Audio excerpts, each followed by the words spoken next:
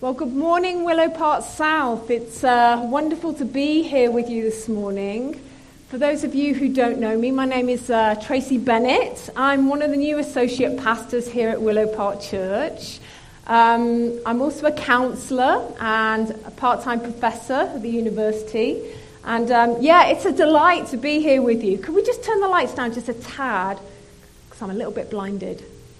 Okay, that's perfect. Thank you. That's great. Thank you. Glenn Madden obviously is away this weekend. It's his 25th wedding anniversary with Sarah. So that is amazing.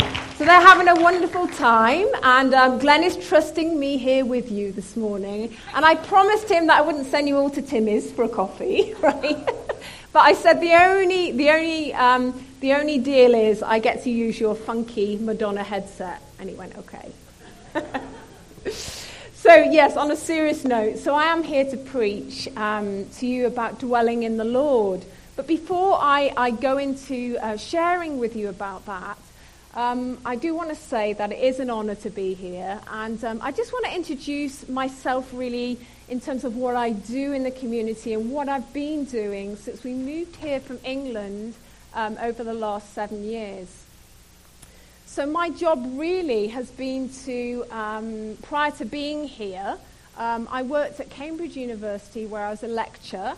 Here you call it a professor. It sounds very grand. And my colleagues in Cambridge all laugh when I tell them I'm an adjunct professor.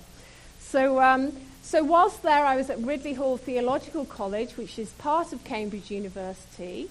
And there I got to train people for ordained ministry, so both men and women, for the Church of England. Loved the job. It was a fantastic job. And I got to meet all sorts of people from all sorts of backgrounds, academics, theologians from all over the world. Fantastic. As well as being there doing that job, the Lord woke me up to a ministry. Felt a real calling to pastors and missionaries who were actually out on the field. So as a result of that calling, I started a counselling ministry, especially for those people, which grew and developed until we had a calling here to Canada. When we came to Canada, both Pete and myself, many of you who know, we came here and set up home. We started here at the South. This has been our home church for the last 6.5 years, actually. So we've had a wonderful base, a wonderful church, wonderful friends and family, and you're included in that. But my mission carried on. My call to that mission was carried on. So I've continued with that, with that ministry, really, throughout my time here. So I've been working all over the world, usually through Skype. With the use of technology, that really helps me. Working with missionaries and pastors and priests who are called to very complex missions. So I do it very quietly, although I'm telling you this today. I do it very quietly, and people are brought to me. I prepare them, and they go out on mission, and sometimes I support them whilst they're there. And then sometimes they're flown in and I will debrief them. As well as that, what I've been doing is working in the community, offering counselling with a faith base to it, really. I've had the honour and privilege of working throughout the valley, and I was involved in the setup of Third Space, which is based in Landmark, which some of you may or may not know, which is a counselling organisation. And about 18 months ago, I set up a counselling centre in the South Okanagan, which is in Summerland, so that services that area too. So I've been a busy bee, but it's been a lot of fun, okay? That's a little bit about me, my background, where I come from, okay? So a heart for ministry, a heart for counselling, a heart for healing and wholeness. I'm going to be sharing a little bit from Psalm 91 today. And really, my whole point of this sermon is to share about personal testimony. So a little bit like Dave, I'm going to be sharing a little bit of my story and how I came to know the Lord. I'm also going to be sharing from professional experience what I witnessed in the counselling sector and healing and health and recovery. and just personal witness too. Okay, so I draw really from those three experiences. Okay, I would love you to open your Bibles. If we could have the slides on now, that would be wonderful. Thank you. I'd like you to open your Bibles to Psalm 91, if you would. Okay, if we can have that on the screen. Wonderful. Thank you. Okay, so I'm going to read from this lovely psalm. And I love this psalm. It really is, it really explains and sets what I'm talking about today. Whoever dwells in the shelter of the Most High will rest in the shadow of the Almighty. I will say of the Lord, He is my refuge and my fortress, my God in whom I trust. Surely He will save you from the fowler's snare and from the deadly pestilence. He will cover you with His feathers, and under His wings you will find refuge. His faithfulness will be your shield and rampart. You will not fear the terror of night, nor the arrow that flies by day, nor the pestilence that stalks in the darkness, nor the plague that destroys at midday. 1,000 may fall at your side, 10,000 at your right hand, but it will not come near you. You will only observe with your eyes and see the punishment of the wicked. If you say, the Lord is my refuge, and you make the Most High your dwelling, no harm will overtake you. No disaster will come near your tent, for He will command His angels concerning you to guard you in all your ways.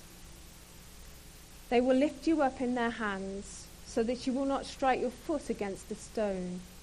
You will tread on the lion and the cobra. You will trample the great lion and the serpent.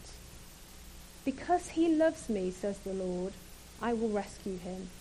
I will protect Him, for He acknowledges my name. He will call on me, and I will answer Him. I will be with Him in trouble. I will deliver Him and honor Him.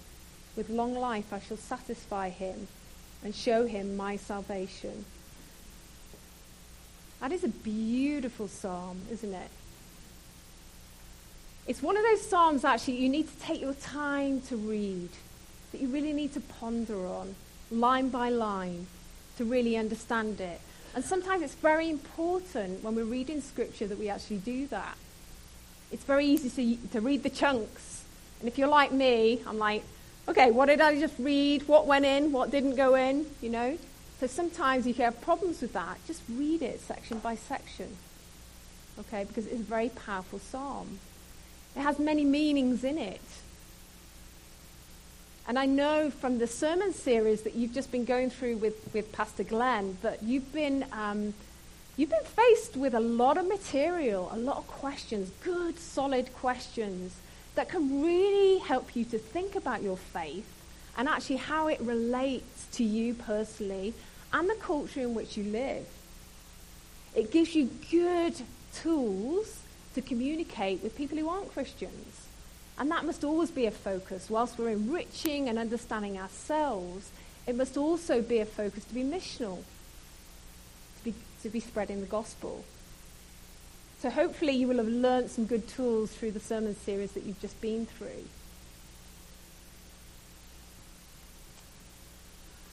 So I'm going to be speaking now and reflecting on this psalm that we've just read in terms of what it means to me, what I see in the counselling field, in a world full of brokenness, because that's what I really come across a lot.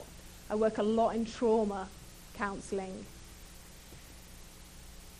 So what does to dwell mean to us?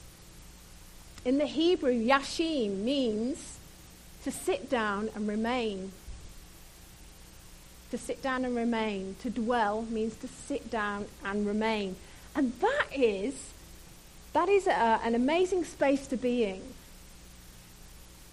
It's a real challenge in the culture in which we live, isn't it? Because we live in a frenetic culture that's so busy. I know when I'm working with a lot of people, quite often I come across like anxiety, depression, overload, and people just do not know how to be.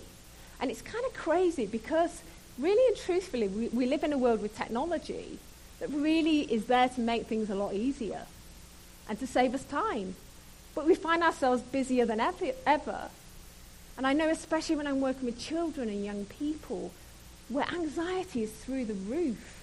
When I actually look and assess, and I don't want to sound simplistic in this, but quite often they just do not know how to be. They do not know how to switch off. And it is not good for us. And we need to be aware of that as adults. We need to be aware of what we model to our young people, to our children. Because it's great to be involved in many things, but we need to learn how to be. In our spiritual lives, it's very important to learn how to be in the Lord, how to spend some time in the Lord. We need to understand the Lord in that space. We need to understand that the Father is there for all of us in those times, that his arms are open wide. He's a big God with many, many good things to give to us, and he's there for all of us in those ways. So really, it's very important to be intentional. We have to set time aside. We need to focus in. And I know even when I was training people in ordained ministry, quite often people would come for 2 to 3 years to be with us. And they were very bright people. To come to Cambridge, you had to be the top of the top, the creme de la creme. So we get the really bright students, we're so focused on grades and marks and performance. And it was my job as one of the tutors to actually monitor their academic performance, of course, but also look at the whole holistic well-being of that student and what we used to call the professional and spiritual formation of them. So yeah, the academics are important, but how are you applying that to your own spiritual life? How are you relating that whilst you're on placement in churches, to your congregational members, when you're preaching, when you're teaching? How does that work? So it's very important that we understand that even people who are pastors and priests can get it wrong. Like quite often, I find myself working with pastors and priests who have burnt out, maybe. Okay? What's the first thing that I identify when I'm assessing them is they've forgotten how to be in the Lord. They've become so consumed with their work, so consumed with their ministry, that they've forgotten to set it aside and have those special times. They've forgotten to put boundaries in to take care of themselves. And it can be very detrimental. So it really is, for me, taking them back to basics. Now, Paul's advice in 1 Thessalonians 5:17, when we read that verse, he talks about that in relation to praying without ceasing. So when we're setting that time to be with the Lord, when we set that time to dwell with him, to sit and remain, to have that peace and quiet, we need to pray without ceasing. Now, what does that mean? What does it mean to pray without ceasing? It means that we talk with him. Now, you've got to understand that everybody experiences the Lord in a different way. Okay, we're all different. We all communicate. We all hear from the Lord in different ways. And that's okay. That's okay. Some of us experience the Lord through worship. Some people hear through his voice. Prayer, obviously, is key in that space, in that time. But to dwell means to commune with the Lord. Okay? It means to commune.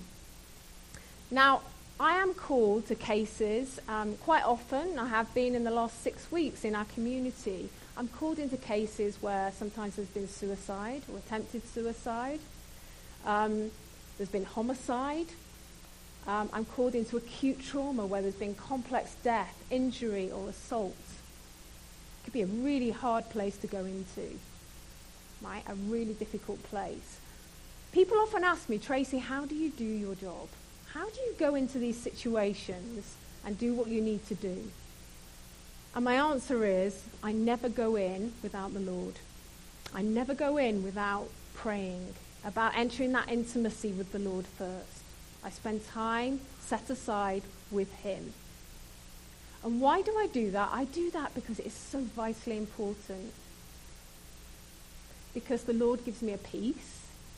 He gives me wisdom. He gives me discernment. He gives me the ability to go and do what I need to do. Okay? And quite often it is going into the heart of people's mess. He also offers me a protection. But because I dwell with him so much, because that is part of my ministry, I've learned to do it very, very effectively. And it's part of my personal revelation of the Lord, which I'm going to share with you towards the end. But that is how I do what I do.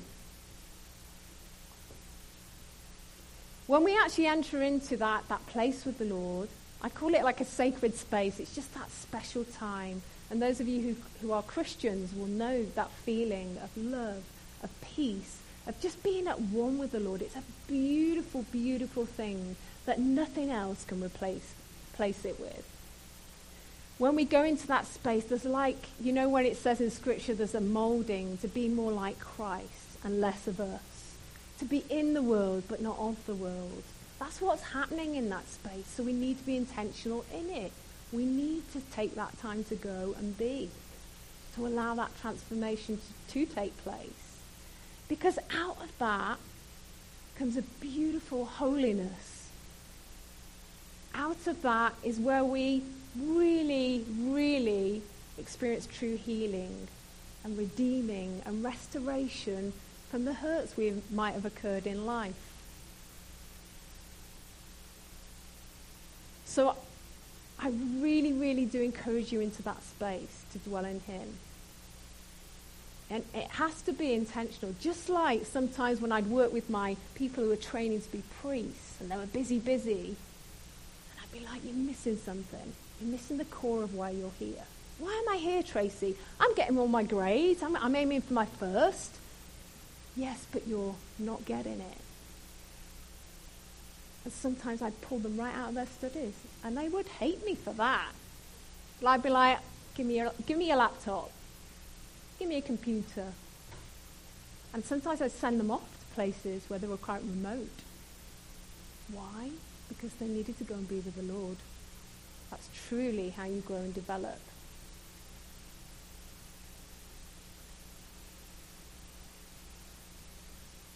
In hard times, when hard things happen, and I again speak from personal experience, when we truly experience that place and understand it and know it, we can then draw into it when tough things go wrong and occur. There is a peace that comes, as I've said, a peace that surpasses all understanding. And we can withstand anything in that time. We can withstand anything. In James 4:8, it talks about drawing close to God and he will draw close to you. And that is so true. That is so true. And I'm going to talk about my personal testimony in that. You know, I came from a background where I was from a very wealthy family, actually. My father was a self-made millionaire. He came from a very poor background himself. But he'd made his money. And very sadly, you know, sometimes when you make a lot of money, you attract the wrong attention. My father was a good guy, actually. He was a really good guy. But unfortunately fell into the hands of a criminal gang. It's interesting that Dave was here sharing about that. My father fell into a world of organised crime. Over time, more and more money was infiltrated in, and we got sucked in as a family. And we went through a whole lot of experiences. I was a little girl, and I observed and witnessed a lot of stuff that I should not have seen and should not have experienced, but I did. It was very difficult. My father became very violent. He suffered from breakdown. And my mother, sadly, fell into the world of drugs. So what went from like this perfect, idyllic, great big house, home, swimming pool, posh cars, went into brokenness. It was hideous. And quite often my father was very violent towards me. I'd end up in the hospital. but nothing was ever picked up. And there's one part in that psalm which always speaks to me about sitting under the Father's wings. And I know in my recovery, in my own personal healing, I've experienced that. You know, when bad things happen to us, when bad things happen in the world, and they do, right? We read through that psalm, and it can be really confusing, because whilst you read that God is there, God is with us, he loves us, he will protect us from all things, bad things happen, don't they? I work in it the whole time. I've experienced it as a little girl growing up. But you know, the one thing that I will testify to is that although I didn't become a Christian until later, you know what? Something in me was protected. That whilst all these hard things go on, whether it's illness, whether it's death, whether it's violence, whether it's money worries, whatever is going on, you know, the Lord can protect us from that. Okay? He will never leave you nor forsake you because he loves you. Right? He will never leave you alone in those places at all. Okay? And that's something you've got to grip onto in that space. That no matter what you're facing, no matter what you're going through or what you've gone through, that the Lord will bring you through it. There's something there that's protected and will get you through. So going back to my story, just to bring it in, whilst I experienced what I experienced, the really cool thing was that whilst I lost my family, I was then put into foster care for a period of time. I had lovely foster parents, and they were just such a blessing to me. But after that, whilst I was living with them, I actually experienced a Christian holiday camp. And I remember going, I was really sporty. My daughter's here this morning, and she's really sporty, so she knows. But I went for the sport, but it was a Christian camp. So I went through that, was not interested in the Christianity. I thought it was a bit lame, really. But anyway, there was something that just turned my head slightly. It really did turn my head. And I was like, okay, what on earth is that love all about? All I can remember was it was just this strange love. And I was like intrigued. I went back to school. Then I went to live with my parents for a little while longer. And then back into foster care. You know, I was doing that whole thing. But even through the mess of my family and the mess of my life, there was something that had turned my head. And then eventually, I won't go into all the details, eventually I got a job working as a beach lifeguard in Blackpool, which is not Baywatch, right? Everybody thinks it's Baywatch, and I'm like, oh yeah, no, it's freezing. It used to take you about 20 minutes to get all your layers off. It was that cold there, I'm telling you, okay? So, Blackpool Beach Patrol. I was 20 years old. I just started university. It was my goal to get to university. I was so driven, such a driven young person. I got myself to university, and I started this job because I needed to fund myself through. So, went out on patrol, and the day that I actually went out on that job, so I'd been working on the job for a few weeks, and the day that I went out, I really encountered something really amazing, was June the 20th. I remember it very well. It was a crazy day, right? In Blackpool, and you'll see some images in a minute, it was blowing up about a gale force 9. For those of you who are nautical, I will get a bit nerdy right now, okay? So we're looking at gale force 9. The sea really is running about 52 miles per hour in terms of the wind. So that's 45 knots. The sea was rolling, it was foaming, there were huge waves, and the depth was about 23 to 32 feet. So for those of you who sail and know the water, that gives you a perspective. Okay, so I'm walking along in my little outfit and my radio system. I'm patrolling in this area when, okay, that's what it looked like. That's what it was looking like. It was blowing up. I like to give you the visuals. My husband says, give the visuals because the guys will like to see. I'm like, okay, I'll give the visuals. Okay. So as you can see, it was blowing up. Okay. Those are the waves around the parapet. Okay. So you can imagine This was in June in England. Okay, why are we not moving? We've got a problem with our clicker. Okay. I'll let you press it if you could. Thank you. So as you can see, the waves are looping up. Not really a day to go swimming, is it? Keep on going. That's one of the piers that sticks out. There's 3 piers that run off from the... Okay, and we're going to hold it on that slide. Thank you. So I'm on patrol. This is what the water's doing. That gives you a visual image. And I get a call. I get a call on my radio, and there's somebody who has gone off the end of this pier into this sea. Okay. Now, I was actually just the other side of the pier. I was the north side of the pier. Now, normally when you are assessing this situation, you stood there. Now, there's 15 of us on this patrol. Unfortunately, the guy on the left-hand side had gone off for lunch. It was the middle of the day, and we got the call. There were police that had come in. There were ambulances that had come in. So it was all big commotion.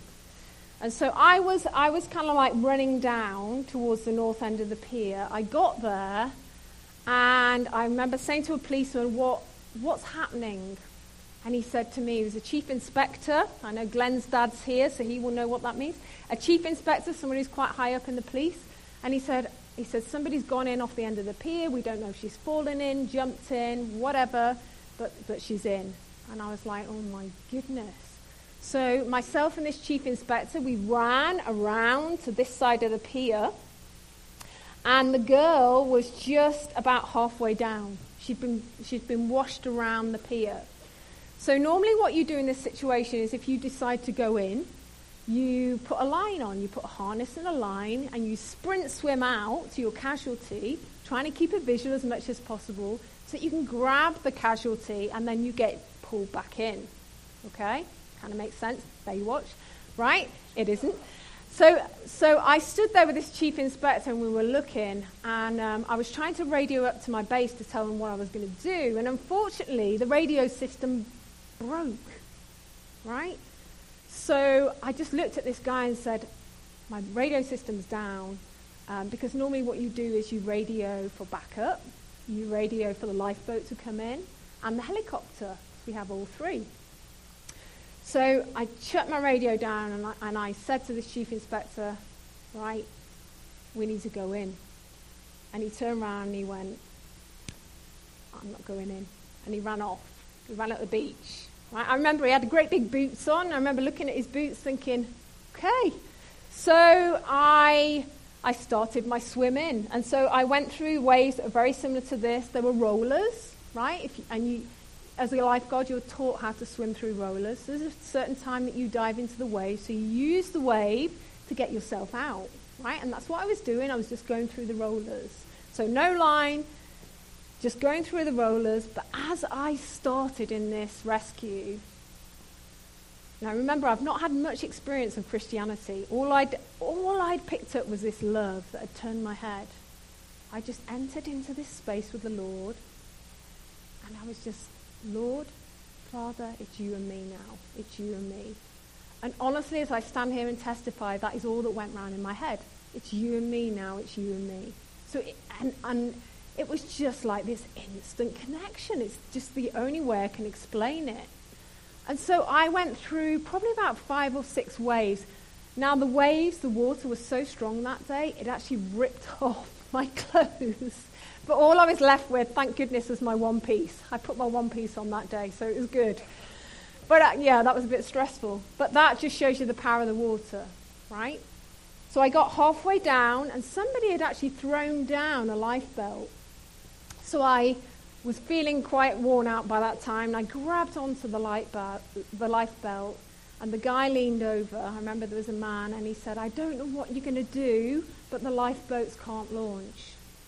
Right? We had 2 inshore lifeboats, an offshore lifeboat. That was on its way. I didn't know that. But the 2 inshore lifeboats that we normally used in these areas, because the water was so rough, and the coxswain deemed it too dangerous for his crew to come out. Okay, the coxswain was my chief beach patrol officer. So he was a guy in his 40s who apparently sat in the boat when he made the call and cried. And the lifeboatmen were crying because they knew it probably wasn't going to end up very good. So I'm holding on to this lifeboat. As I held onto the lifeboat and I heard that the lifeboats weren't coming, I kind of knew that the helicopter would be coming from Wales because that's where it came from. And at that moment, this girl who'd gone in off the end of the pier, her whole body was thrown out of the water. And so I just made the call. I let go of the belt and I went for her. And I got her and I started to tow her away. So you saw the parapet where all the water was smashing up. That was just to the left of me. And when you're in deep water, rolling water, you need to just take yourself away from the pier, from any hard thing that you can get smashed against. So that's the way I went. I swam with her. I wouldn't let her go. I had my arms underneath her arms. She was semi-conscious, and I was keeping her up. I knew if I let go of her, she would die, for sure. And so I kept hold of her. I couldn't let her go. I just could not let her go. But all the time, Lord, it's you and me now. It's you and me. It's you and me now. It's you and me. And we got out, and just as I got clear of the pier, a big wave came across, smashed on both of us, and we both got sucked underneath the pier. I let go of her. I was actually fighting for my life at that point because I got sucked under. The currents down there are very, very strong.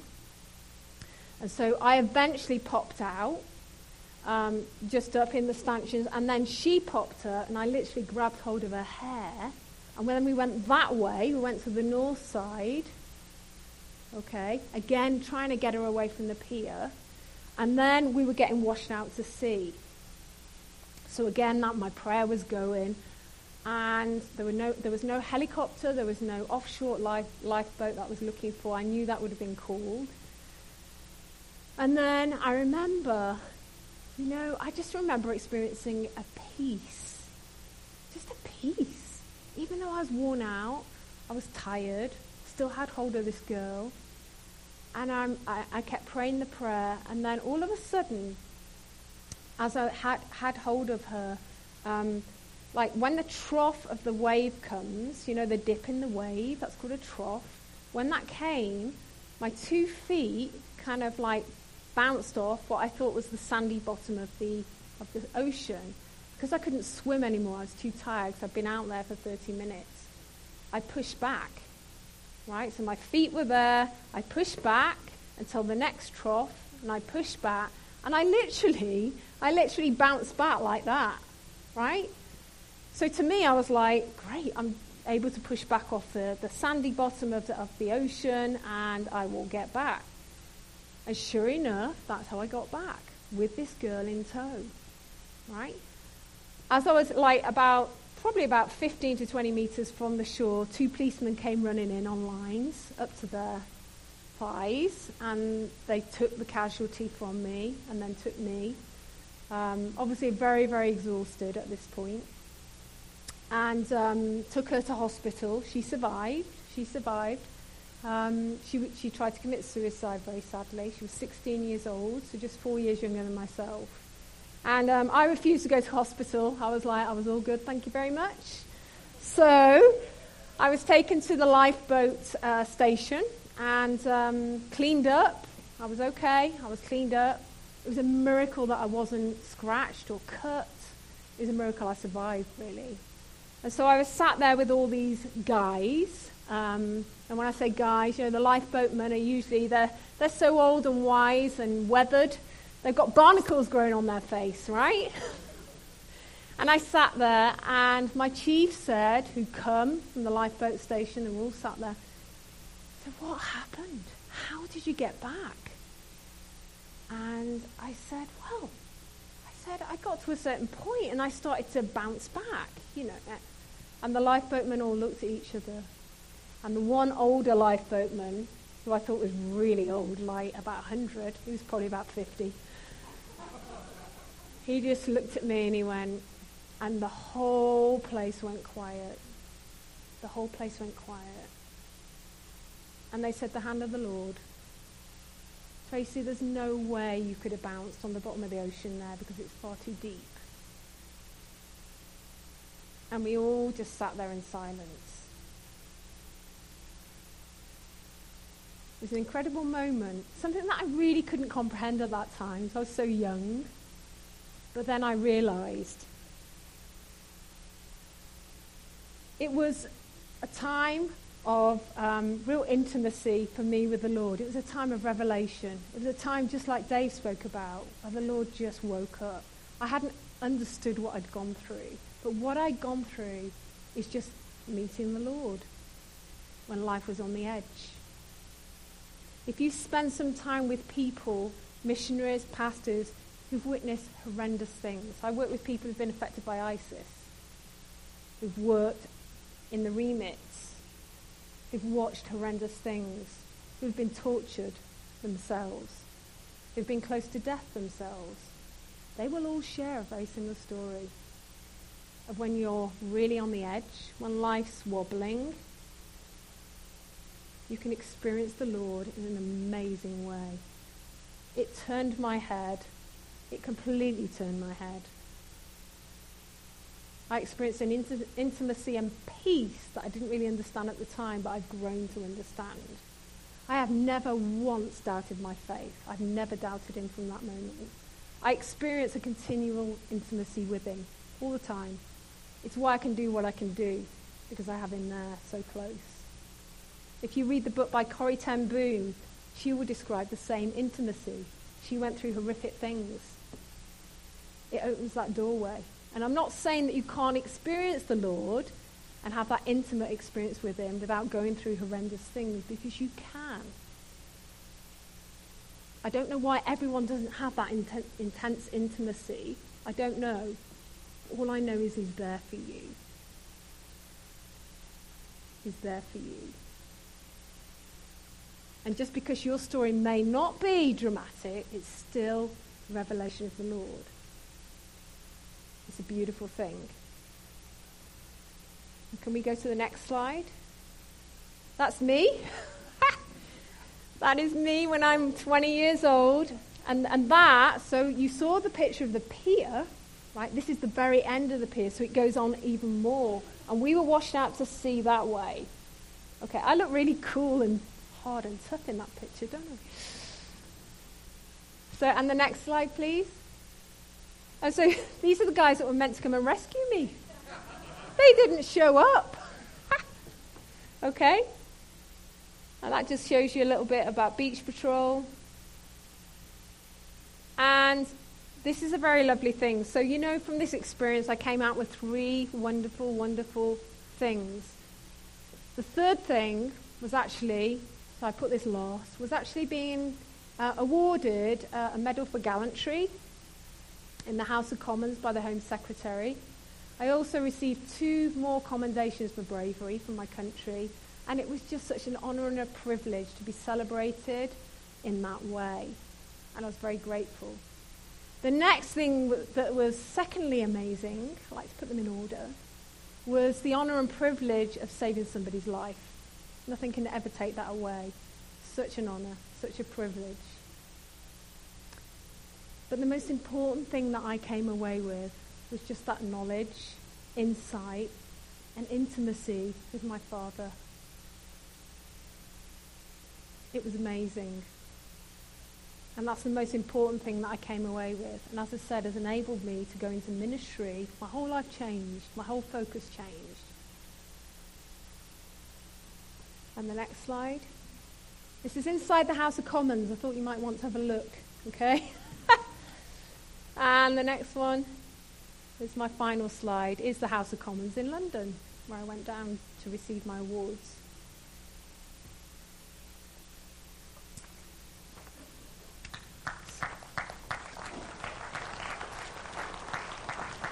Thank you. And so I just want to finish with Galatians 2:20, because this describes my life right now. I have been crucified with Christ. It is no longer I who live, but Christ who lives in me. And the life I now live in the flesh I have by faith in the Son of God, who loved me and gave himself for me. And I now understand the love of God. I understand healing personally from my own life experience. And I also understand that even though he's there, and even though we live in a very broken world at times, we go through hard things, he's always there with us. He will never leave us nor forsake us. You know, many of you know, just to finish up, my husband was diagnosed with cancer 3 years ago. That was a journey. I know many of you here have been praying for us. You know what? He's doing good at the moment. But we're in another journey. I'm in another journey. I don't know where it's going to go. But you know what? I know the Lord's got me in it and has got us in it as a family. And that is one of the most important things, no matter what you're going through, that you hold on to that. Thank you very much. Thank you.